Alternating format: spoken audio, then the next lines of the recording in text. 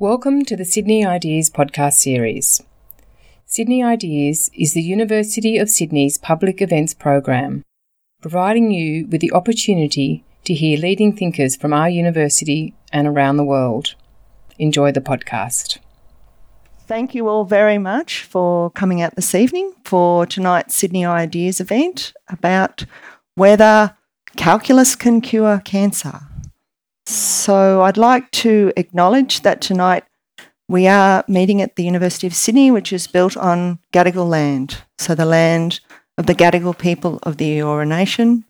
And as such, the university is continuing a tradition of learning that has continued through thousands of years, so clearly far, far longer than the 150 years of history of the university. So my name is Jennifer Byrne. Some of you will have recognised that I have the same surname as our speaker this evening, Professor Helen Byrne. And yes, I was thinking about some sort of mathsy jokes that I could make about that, like Byrne to the power of 2 or something. But anyway. Look, to be honest, I'm a little bit nervous being here tonight. And that is because, I didn't really do a lot of maths during my education. I did maths at school. And then I did science at university, and I could have chosen to do maths, but I went to university thinking, I'm going to be a biologist. I don't need maths. But in that sense, actually, I was wrong. And I think one of the things that probably discouraged me from studying maths was the fact that at school, I remember in my sort of 2-unit maths equivalent, we would be pestering our maths teacher saying, well, what's this going to be used for? And the maths teacher would just basically refuse to answer that question. I think what we know now with, the rise of technology and the way that people interact with, digital systems all the time is that we now know that maths is really, really important. It underpins every aspect of life, and perhaps, hopefully there's a growing awareness of that within the community. And I think we've had a great demonstration of that this year with the Prime Minister's Prize for Science being awarded to Professor Cheryl Praeger from the University of Western Australia. And we're very honoured to have Professor Praeger here this evening. She's just sitting in the front row, so I think we should congratulate her. I think this is the first time that the Prime Minister's Prize for Science has been awarded for mathematics, so it's a wonderful recognition of the importance of mathematics in society and, of course, of Professor Praeger's lifelong work. So welcome, and it's wonderful to have you here. So I will now introduce the most important Byrne here this evening, so Professor Helen Byrne from the University of Oxford. So Helen studied mathematics at Cambridge University, and then she obtained a master's degree and a DPhil from the University of Oxford, which is where she's working now. But prior to that, she undertook postdoctoral studies in the UK and worked at a number of different universities, and she's now at Oxford University, where she's a professor of mathematical biology based in the Mathematical Institute at the University of Oxford. She's the associate head of department at the Mathematical Institute, and she's also an academic lead for equality and diversity, which I think is obviously important in the field of mathematics as it is in many areas of science. So I'd like to invite Helen now to take the stage, and we look forward to hearing about your work. Thank you very much.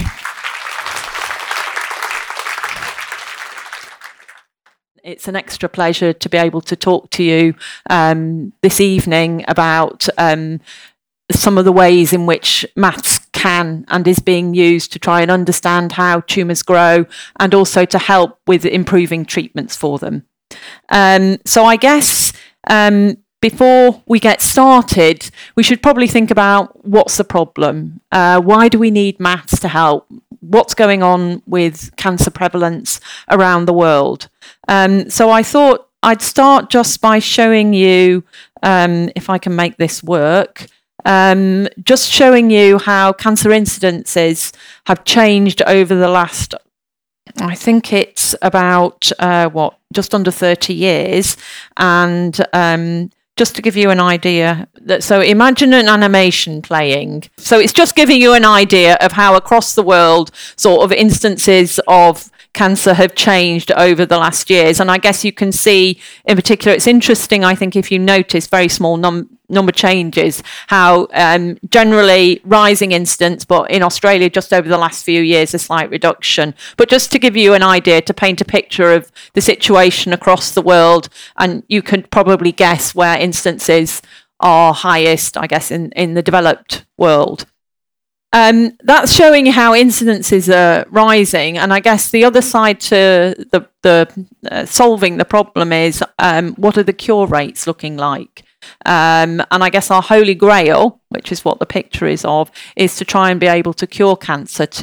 Whilst incidence levels might be rising, can we develop treatments that will kind of counter the rise in incidences as people are living longer, having different lifestyles that are more giving rise to higher incidence rates. So I'll just show you how this is, say, the 5-year survival rate. So people who had cancer who are still alive 5 years afterwards. And this is the picture back in 1977. And you can see that for some, the survival rate is very, very high up in the 90s. Others, it's quite low. If we then jump forward to 2013, you can see that for some cancers, for all of them, it's pretty much improved. For some, it's almost 100%. Look at prostate cancer. Prognosis there is really, really excellent. For others, looking down at the lower levels, pancreas, etc., it's improved, but there's still more work to do. So I guess that really is just to sort of set the scene, and you can think of that as a backdrop to the modelling work that we're going to talk about this evening. So I guess just to start off, how can we use calculus? And I guess one of the starter questions would be to try and understand how tumours grow, and then we can put treatment on top of that and see what the effects would be. So just, I guess, to start off with then, let's think of a very, very simple situation. So here is an MRI, medical resonance image of a slice through a brain, and you can see I've highlighted for you where the tumour region is. So if we want to build a model to think about how the tumour grows and spreads and invades that brain tissue, we need to think about what are the biological processes that are going on? What do the tumour cells do? So I guess I've kind of already said what they do. So the tumour cells, they grow, they divide, and they also can move. And it turns out that, in fact, that they move and divide at different rates, depending on whether they're in grey matter or white matter. So what we can do is take that knowledge and we can represent it in mathematical symbols, which I will show you in a moment, and use calculus basically to translate what we understand of the biology into some mathematical equations. Here they are. So this is just to show you what they look like. I mean, you can hopefully read the words down below. Really, it's just trying to take the different processes, so cell movement and a growth term which represents cell division, and that describes basically how the number of tumour cells we have in our domain changes over time. So we can solve those equations on a computer. Before we start doing that, I guess, let's go back and think about the MRI scans. So I showed you the picture you can see in the top right-hand corner. And with an MRI scanner, it has obviously got a limited spatial resolution.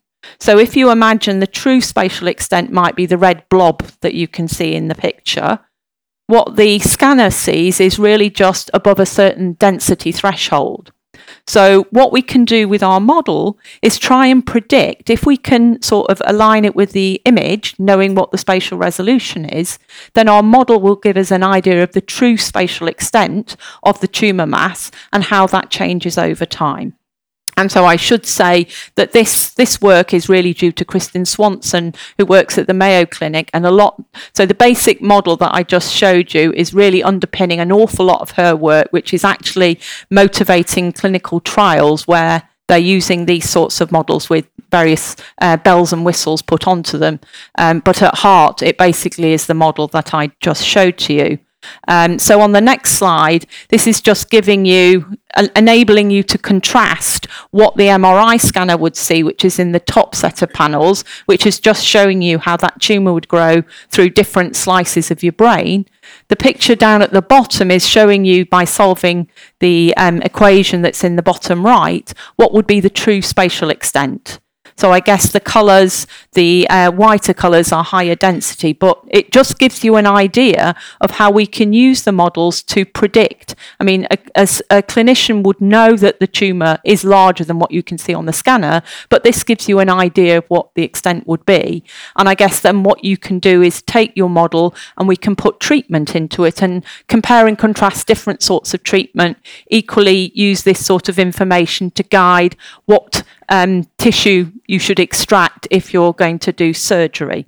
So that's really just to give you an idea of how we can use modelling, as I said, to see below the tip of the spatial resolution of your MRI scanner. So going back to my motivation, so just shown you a simple model that describes how a tumour might grow. That's just, I guess, the starting point. What we want to follow up with then is how might a tumour respond to treatment. A variety of different treatments, we'll look at that in a moment. If we understand how they might respond to treatment, then a next question is, can we do better with existing treatments by delivering them, say, slightly differently? Are we using the right treatment protocol? Good question. And again, I guess part of the value of the maths here is answering those questions by either using animals or clinical trials. That takes a lot of time, and it's people's lives and a lot of money. So if we can use our models to try and accelerate or short circuit any of that experimentation and get better treatments out quicker, that can only be a good thing. So in addition to trying to improve, say, existing treatment protocols, one other idea is trying to use models to understand how new treatments might work, either alone or in combination with existing treatments. And I guess from a personal point of view, I guess cancer's a very emotive subject. I think everybody in the audience, we all probably know somebody who's had cancer. And I guess for me, that's my mum. Glad to say she's still around to tell the tale. But again, I think it's definitely something when you have a personal experience that motivates you even more to try and understand.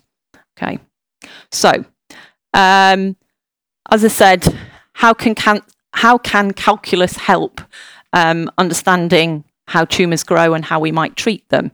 And I guess this is just, you can see with mathematical models, what we're doing is we're simplifying, we're trying to abstract so that we can get to the essence of what's going on.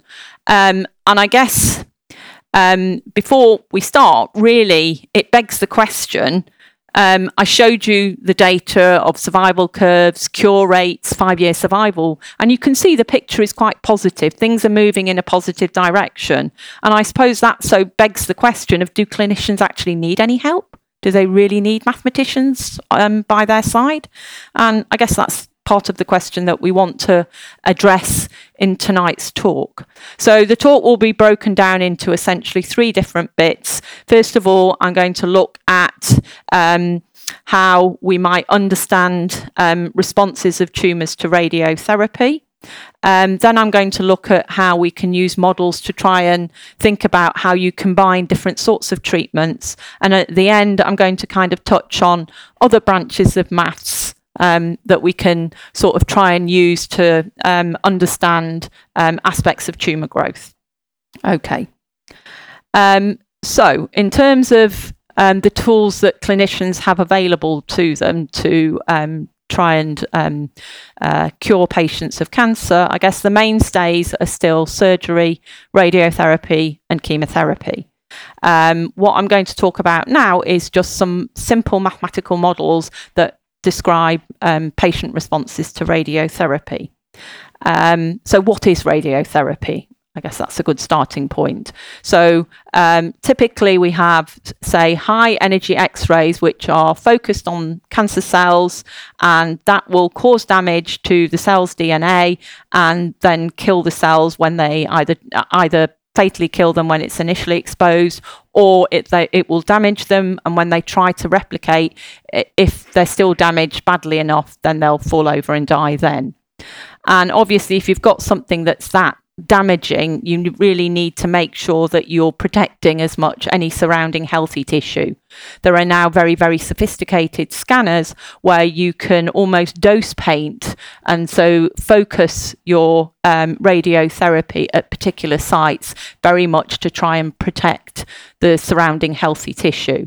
Again, if you think about just the physics that goes behind setting up these sorts of scanners, there's an awful lot of maths and modelling that underpins the way in which you set those up. I'm not going to talk about that today, but I guess that's something also to think about. So what we're going to look at, I guess if we want to think about how a tumour responds to radiotherapy, we need to start with a model of tumour growth. I already showed you one, but I think we'll look at something that's a little bit simpler. So a typical growth curve might look as I've drawn it in the picture here. So initially the tumour might grow very rapidly, and then as it starts to its supplies of nutrients, it gets too big, it sort of outgrows its food supply, then its growth might slow, and eventually you'll get to some sort of equilibrium size where there's a balance between which cells which have high levels of nutrient are dividing and cells which are starved of nutrients are dying. And if you get the balance between growth, birth rates and death rates, then you can get to an equilibrium where the tumour reaches a certain size, call it, for example, a carrying capacity. So we can write down a very simple model that describes these growth kinetics. If V is my tumour volume at time t, R is a growth rate, K is this equilibrium or carrying capacity, and then the differential equation calculus that describes that growth law is displayed in the box. So what we want to do now is put some treatment on top of that. And in particular, we're going to irradiate this theoretical tumour. And the way in which we do that is using something called a linear quadratic model. Basically, the idea is at particular time intervals, and typically that would be, say, 5 days a week, break for the weekend because radiologists don't necessarily work at the weekends. Tumour doesn't stop working at the weekends, unfortunately. So we irradiate, we see a reduction in the tumour size, and we assume it's instantaneous. So this is why you'll see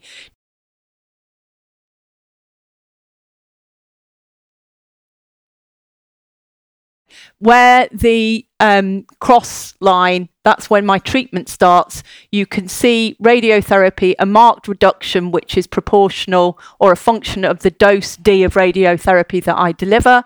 Then it grows during the rest of the day. And so we see this sawtooth dynamic and then a longer growth over the weekend. Okay, so the red line, the continuous line, shows you what would happen if we didn't treat. And then the sawtooth lines are showing what would happen in response for different values of the model parameters, R, growth rate, carrying capacity, etc. So you can see the sorts of dynamics that you might predict. So here you've got the growth in the absence of treatment. And then what we can do is, here's one round of radiotherapy. There's another round and another round. And then we could play around with, so suppose if I increase the growth rate, then you can start to get a feel for how, as you change the parameters, if I reduce the equilibrium size, you can see how different tumours, different patients might respond differently to the same treatment. So that really just gives you an idea, a very simple model, but still one that's used clinically to try and predict what would be a patient's tumour size at the end of a round of course of radiotherapy. So that's a simple theoretical model where you can see how, as we change the parameters, you can start to get a feel for how from one tumour to another, the outcome, even giving them the same treatment, it can be quite variable. And I guess this is one of the problems. What we see here now is some real clinical data. This is taken from the Moffitt Cancer Center in the States. So I tried with my highlighter pen to highlight the dots. You can see I'm not very good at drawing either. And the point of this data is really just to show you that patients don't necessarily conform to my simple mathematical model. So in some of these cases, so what we see is the hash line is when treatment starts, and we show tumour volumes every week during a course of treatment. So the one in the top left is a good responder. So the tumour's growing a little bit until we start treatment, and then the tumour volumes shrink quite nicely. Top right, we can see the patient responds well, but then it plateaus. Bottom left, we can see actually the tumour seems to continue to grow, but eventually it starts to respond. So there are a number of different dynamics, and our simple model just can't quite explain them. So that's a bit of a problem. So what can we do?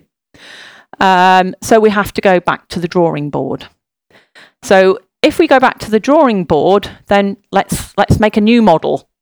And I guess the key idea with this new model, so we have our tumour cells, very much the same equation that we had before.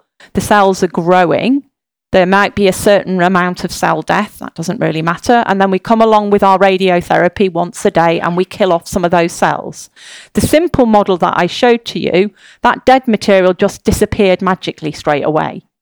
Now, in practice, dead material may not disappear immediately and straight away. So the purpose of this model is to say, let's kind of keep track of that dead material. So the death due to radiotherapy, when I get rid of cells here, I create dead material, if you like, down here. And that dead material would degrade away at a certain rate. Okay? So the key idea in the model is that dead cells aren't removed immediately after radiotherapy. So if we now try and solve these equations, what you can see, so the dots are the data, the blue lines are showing you the prediction in terms of the tumour volume, and the yellow lines, there are a lot of them, which is why it looks like a mess. They're telling you for each of the different fits that are consistent with the data for each different parameter set, they're showing you what we predict, how much dead material there would be inside the tumour. So in this model, our tumour consists of live cells, but also dead cells. And what you can see is with this model, we can pretty well reproduce all of the dynamics that we see, the different dynamics that we saw in the patient data. And we are quite accurate. So the blue lines are fairly tight, but our ability to kind of predict what the spatial composition, because we only know the overall size, but we don't know anything about what's going on inside, we don't have very much certainty about that. So in a sense, we've kind of got better insight because we've shown that it's possible, one possible explanation for these different types of dynamics is the presence of dead material, which is not cleared straight away. But it's disappointing because we can't accurately tie it down. What we find is that the different dynamics that we see, we can explain those by saying the rates at which dead material is being removed is different for different patients. But unfortunately, we can't accurately predict the tumour composition if you only give us the volumes data. Now, this is again now one of the other ways in which the modelling can be helpful, because we can sort of play games, if you like, and say, suppose I gave you some extra data. Suppose I actually knew what the proportion of dead material was in the tumour. So in fact, we use a more sophisticated model, which I won't go through today, to generate some synthetic data, which we give to our model, and we try and see if I give it extra data, if I know what the proportion of dead material is at some given time points, how much better does that make my predictions? So you can see the difference from the top set of curves to the bottom, you can see that by giving it extra data, so there are some very faint green dots here, which is the extra data that we're providing, and you can see how that's markedly improving our ability to predict what the true spatial composition is. So really what we're seeing here is we're using our mathematical model, a more sophisticated model, to kind of make a case for, if you could collect this extra data, how helpful that would be in telling us more about the spatial composition, and that will be useful in predicting the growth trajectory through treatment and post-treatment. So, and I guess just to sort of take stock, this is kind of often how I feel. So if you think about the models that we've just looked at, you start off, you think you know how something works. Then you're confronted with some data or some extra biology, and you realise it's more complicated than you thought it was. So this is, I think, something that I feel quite often, i.e. the more I learn, the less I know. So anyway, just a bit of diversion for you. So anyway, just to kind of take stock on what we've discussed so far, what I've tried to show to you is how, with some very simple models, we can use them to predict how tumour size changes during a course of treatment. By developing a more sophisticated model, we can try and explain some non-standard behaviours. And additionally, we can use the model to guide, to suggest that if we could collect extra data, what would be the value of it? How would that improve our understanding and potentially predictions about further outcomes for a patient? Okay. So that's all great. Going back to the more I learn, the less I know, possibly a question that's been hanging in your brains is, I've kind of talked about we can explain those different data on the basis of dead material being removed at different rates. So that kind of begs the question of why might the removal rates differ? And there are a number of possible explanations, but one that we're going to work with now is macrophages. So macrophages are a type of white blood cell. They do a lot of jobs around the body. They will fight infections, they will recognise foreign bodies and engulf them, as you can see them doing a good job here of trying to get rid of 3 tumour cells. They can also help with wound healing, encouraging new blood vessels to grow when you cut yourself to repair the wound. So they do an awful lot of different jobs in the body. And therefore, it's no surprise to see macrophages appearing at high levels in many different solid tumours. So one of the possible explanations for those different dynamics that we saw, the different rates at which dead material is degraded, one possible explanation would be that either we're recruiting macrophages, but somehow or another, when they're in the tumour microenvironment, they're being manipulated to not do their job job. So where they should recognise a foreign body, abnormal tumour cells, the tumours kind of tricked them and made them misbehave, if you like. So that would be one possible explanation. Another possible explanation would be that the macrophages aren't getting there. The signals that they should be being sent out to recruit them into the tumour, maybe they're not being sent out. Could be that the blood flow to the tumour, which is notoriously irregular, chaotic, etc., maybe that's preventing our immune cells from getting to the tumour site. There's a whole host of different possible reasons, but we can think about one possible explanation for the data is that it's something perhaps wrong with macrophages. One possible explanation, not unique. So if we think about that, then that raises the question of what can we do from a therapeutic point of view? And there are a number of different things that we could try to do depending on what might be going wrong.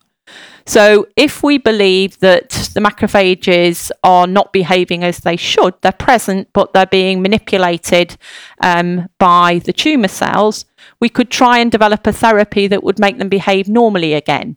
So maybe the tumour's expressing a chemical that makes the macrophages want to encourage new blood vessels to grow.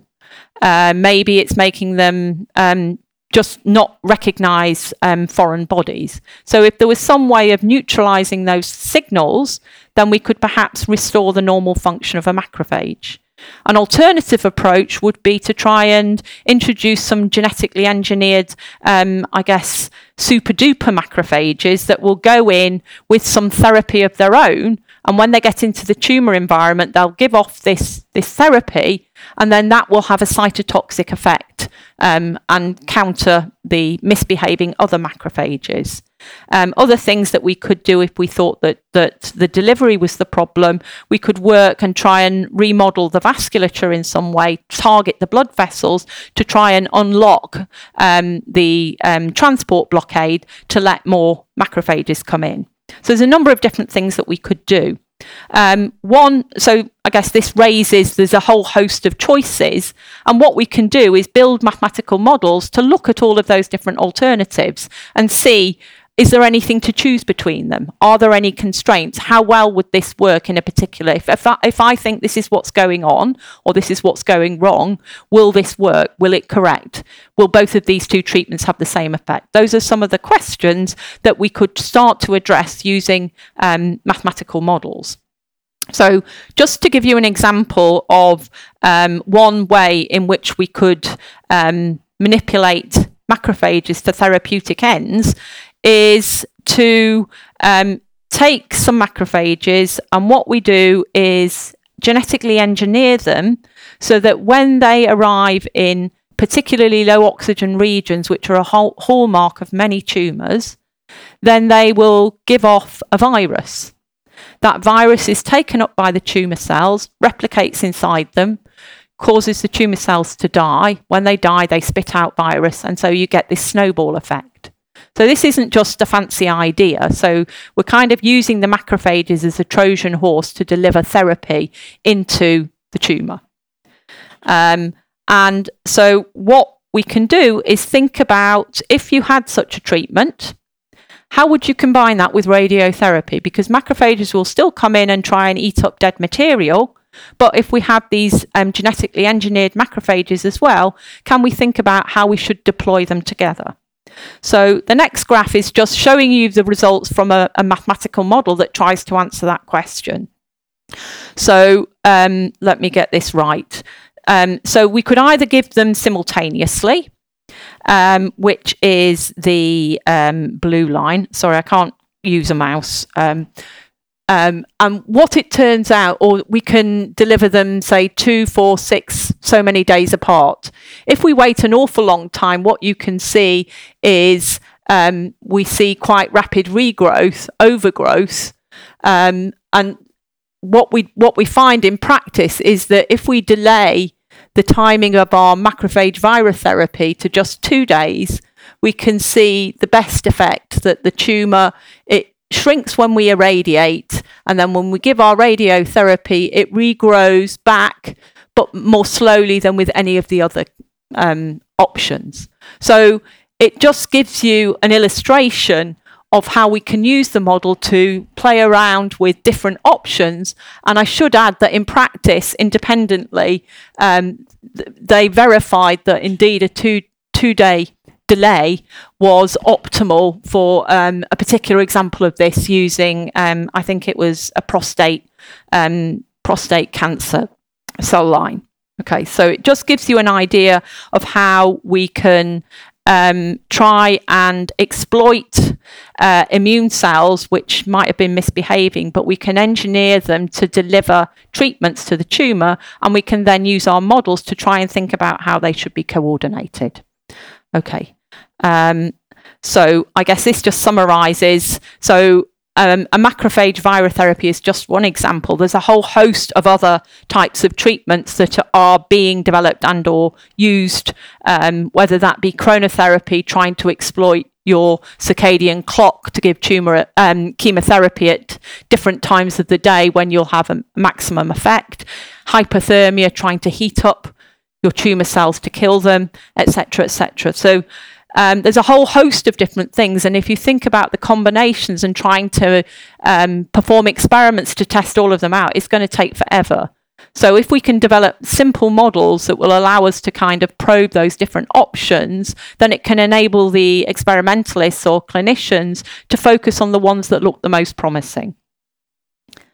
Okay, so final part of the talk. I'm not quite sure how long I've been talking for. Okay, so the models we've talked about thus far have all really been focused around using calculus. So what I'd like to just think about for the remainder of the talk is what other branches of maths we can bring to the table.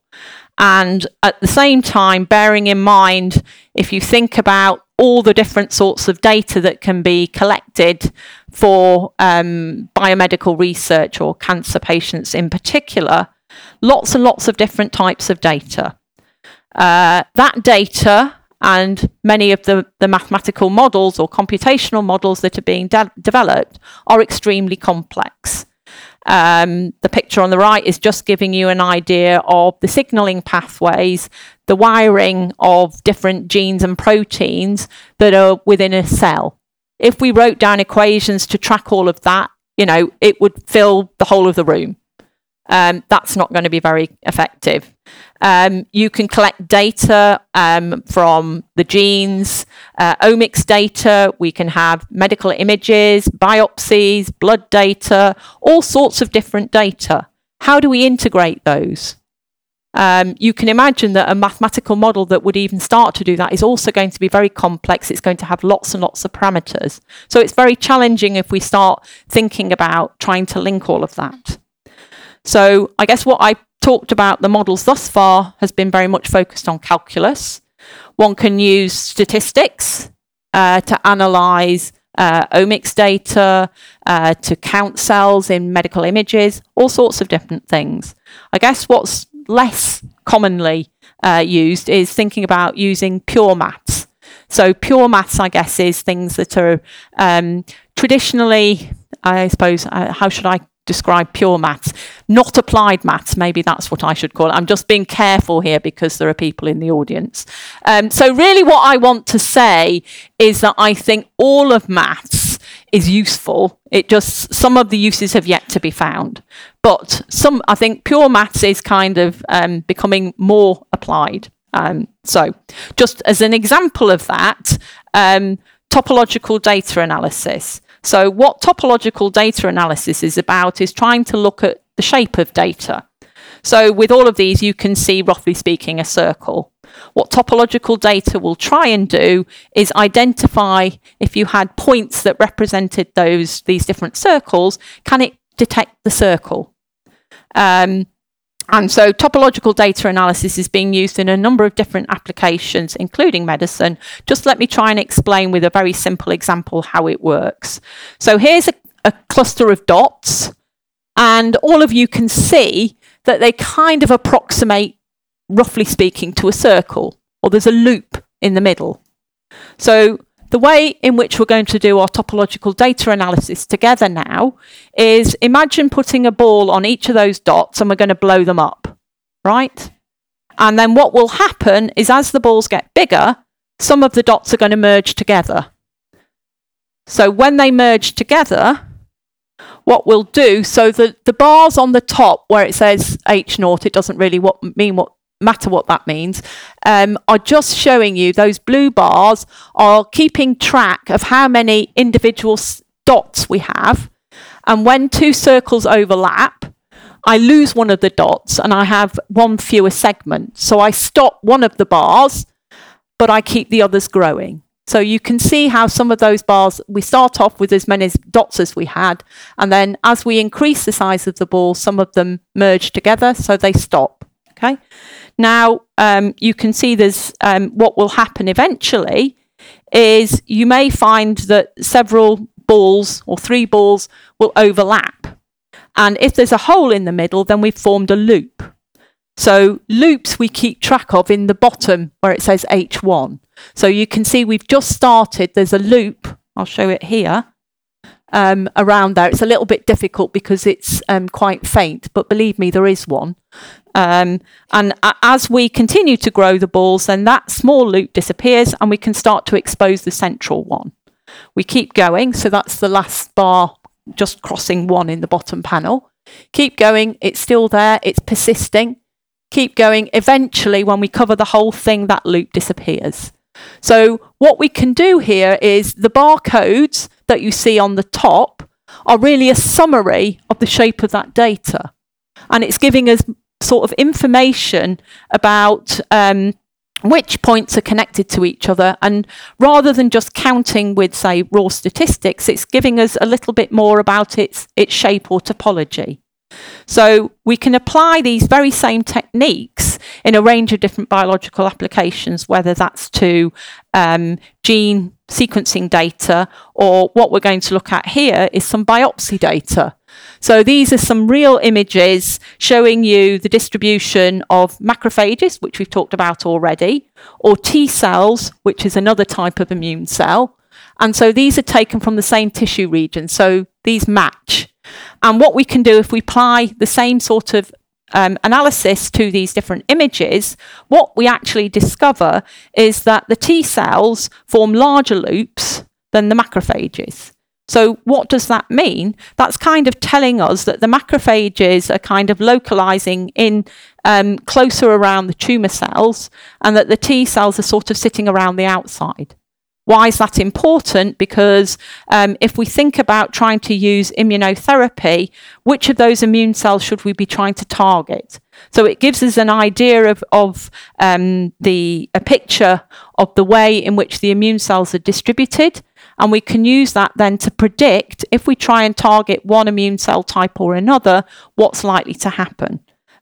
So here what we've got is, again, I've taken a slice of a histology image where you can see the individual cells, the tumour cells. The brown staining is telling you where the oxygen levels are low. And so what we can do in here is we have an equation that describes how the oxygen concentration is changing across this tissue. The green dots that you can see jiggling around are macrophages, which are moving in response to signals that are being produced by the tumour cells when they're under low oxygen. So the oxygen levels are being shown. So I guess light blue to magenta is giving you low oxygen. So in those regions, the tumour cells produce a chemical, it diffuses. The macrophages, when they get a sense of it, are going to try and follow where that signal's coming from. So what we can do is combine, use our histology data to kind of run simulations to predict what would happen. So how would this tissue evolve subject to these rules? And then we can start to introduce different types of treatment and predict what might happen. Okay. So I guess the vision for the future then would be, we've got lots and lots of different types of data, whether that be genotype, expression patterns, functional images, all sorts of different types of data. We may have information from particular clinical trials, what sorts of interventions are being made, what drugs, what different types of immunotherapy, etc., are being administered to patients at different times. We can take all of that data and, through a combination of, say, mathematical modelling, statistics, topological data analysis, a whole host of things, hopefully we can actually start to make some inroads into understanding the complexity of all of that data and using it to shape treatments for patients in the future. Okay, and so going back then, I hope I've tried, I guess, to explain to you or illustrate some of the ways in which calculus in particular can be used to help to improve cancer treatment, or to give us insight into how different tumours may be growing and or responding to treatment, but at the same time to show you a vision for the future, which would, I think, be much broader than just using calculus, And I guess the key would be it's not just one thing that's ever going to cure cancer. We need the clinicians, we need the physicists, engineers, biochemists. It's a broad church, and I think everyone has a contribution to make. And hopefully in that way we can actually make a significant improvement. And with that, I guess I should acknowledge, obviously, it's not me who does anything very much these days. I think I've demonstrated that with my technical abilities. So these are many of the people that contributed to the work that I've presented to you today, and some of the funding agencies. So with that, I'd like to thank you for your attention and welcome any questions. Thank you. Oh, Thanks, Helen. Thank you. I think we're going to... Do you want to come and right. sit down? Yes. Where would you like? We're going to argue over which side to sit on. Okay. I don't think it matters. Look, I think that was very interesting. I didn't really explain, I suppose, my own background. So I'm a basic scientist. I studied science at university, and I've studied cancer for most of my life, so for about 30 years. So, but very much from sort of the biological perspective. And I guess a lot of about 20 years I worked at the Children's Hospital at Westmead here in Sydney, and one of the things that I learned there was that in terms of, I think, Helen, you talked about clinical trials. Yes. And of course, that's very much kind of the end game in terms of working out how patients can be better treated, and they are essentially experiments that are conducted in people. So it is really, really important that we do the best possible experiments that we can at that point. Yeah. And certainly what I learned at the Children's Hospital is that often there are actually more trials than we conduct than patients.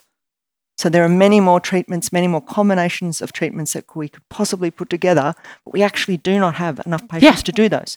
So we absolutely must. Yes. We need these kinds of approaches so that we can design the best trials that have the best chance of success at the end. Yeah, so I mean, there's a lot of work now where people are doing in silico trials where you'll take sort of data and try and do a synthetic study. You look at the sort of profiles of patients or people across a population, and you can sort of try and predict what would be the outcomes and use that, I guess, to guide your experimental design. So, I mean, I think that's another area that's certainly developing very much. So, is that something that you think is that something that's happening a lot now? Is that a big field or still a growing field? Growing field, yeah. Yeah, certainly pharma. Yes, I can imagine. Yes, they'd be saving a lot of money through that kind of thing. Well, hopefully doing better trials because I mean, yes, I would prefer. I think through listening to your talk, the other thing that I was thinking about was it's clear that modelling has such an important role to play in terms of accelerating research, in terms of avoiding unnecessary experimentation, so both on people but also animals. And, I know from my own experience that doing experiments in the lab, it's slow, it's tedious, you have lots of failures and things like that. So I'm wondering, do we have enough people trained to do the kind of work that you're doing? Do we have enough mathematicians who are applying their skills to biology and human disease? I'm biased. I would say no. Right. Yeah, I mean, we're quite cheap compared to experimentalists. We're all cheap, to be honest, but you're probably even cheaper. Doing modelling, we are relatively quite cheap. Yes, good value. Let's call it good value for money. Yeah, rather than cheap. And yes, I think when people start to realise how the modelling can help in terms of reducing unnecessary experiments, helping you to more sensibly work out what to measure and when. Oftentimes you want to try and fit a model. People want to know predictions. They want quantitation. If you haven't got very good data, then you can't give them those predictions. And often, so this, I think having some sort of quantitative understanding and or having a model in mind when you're trying to design an experiment, I think will improve the value of that experiment so that you make the most of the patients that you're using.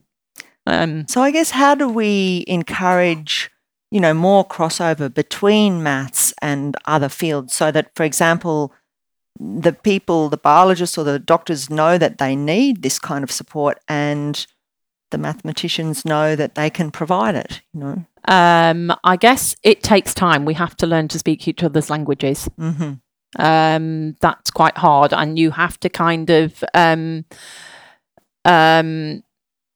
be reasonable or find where the modelling can help. There's no point in building a model to confirm what you already know. It has to be a question that I guess you can't already answer. I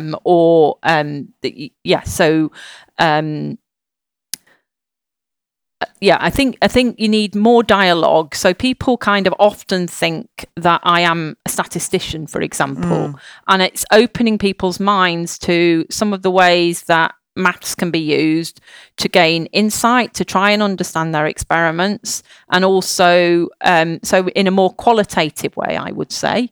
And then I think once you can start with in that way, when they have data, then you can start to challenge them about what they should measure. So I've had interactions in the past similar to this, where they've been doing an experiment and we just couldn't sort of predict. So it was 2 different cell types, radio resistant, radio sensitive, and they wanted to work out how many of each type there were. And they were only measuring the total tumour volume. And we said, well, look, you'll never be able to do that. There's just too much uncertainty. But if you just, and so we used some modelling to say, if you measure at 2 or 3 or 4 time points, can you predict it? Because I think they originally thought we were going to ask them to measure these things because every time, every day, and that would just be the biggest pain. And so when we came back and said, no, you don't have to do it every day, just 2 or 3 times, that'll be enough. And then actually, so I guess that's the other point. So learning each other's languages and being reasonable. What's the right model for the question that you're trying to answer? You have to be, I think, a bit sympathetic. You don't just bring out, here's my model that I use, I'm going to make it fit your problem. And I guess that's part of its experience. Understanding, and if you can't solve the problem, you have to be honest, because otherwise you'll just be doing bad science. And we don't have time for bad science. No. So I might just sort of reserve my right to ask what might be the last question. But one of the slides that you showed at the end where you showed the oxygen sensing, I wonder whether people maybe, you know, I might be one of the only nerdy people in the audience that know that was actually the topic of the Nobel Prize for Medicine this year. Yes. So that was awarded for the Peter Ratcliffe. Yes, I know. And of course, you know, it's a very profound contribution to biology. But the Nobel Prizes this year were criticised because, again, there was perhaps less diversity than we might want to see. And I know Helen and I were talking about the Fields Medal, which I think is referred to as the Nobel Prize, the Nobel of Maths, and that's only been awarded to one woman, Mariam Mirzakhani. Yep. In, I think, over 80 years, is it? Ever. So, yeah, that's right. But I mean, that prize has been awarded since the 30s. So I wondered whether we could just finish on maybe thinking about how we can increase the diversity, because through diversity, of course, we bring, you know, more diverse minds and more diverse solutions. So perhaps in terms of your career, whether you can comment on what we can do to increase the diversity of people entering maths and therefore applying their skills to a field such as biology. I guess role models is a good thing, and going out and talking to people. Me and many of my colleagues would, you know, we're not necessarily the best public speakers, and I guess I think you're pretty good. Thank you. I didn't tee that one up before, honest. But I think we all have a duty. We go out. I never had a role model. I guess I was just stubborn. And like you were saying, I wanted to know what the point is. I kept going until I eventually discovered a point to the maths that I was learning. So I guess outreach is key. Role models, we have to sell our stories better, get into schools. I think events like this are brilliant. Getting kids into universities, getting them to see we are actually human beings. And yeah, that they can get a flavour of the research that we're doing. It's not inaccessible to them. We don't have to make it sound really, really complicated. They can appreciate and get a sense of it. And then I hope that has a positive effect, and will encourage more people from all different sorts of backgrounds. They're all just as capable of building models using mathematical techniques. They don't have to be terribly fancy. Everyone is capable of doing modelling, and they pretty much do it every day of their life. I think that's a fantastic place to conclude. Please join me in thanking Helen very much for a wonderful talk this evening. Thanks for listening to the Sydney Ideas podcast series. For more information about our upcoming events or to listen to more podcasts, head to sydney.edu.au/Sydney_ideas.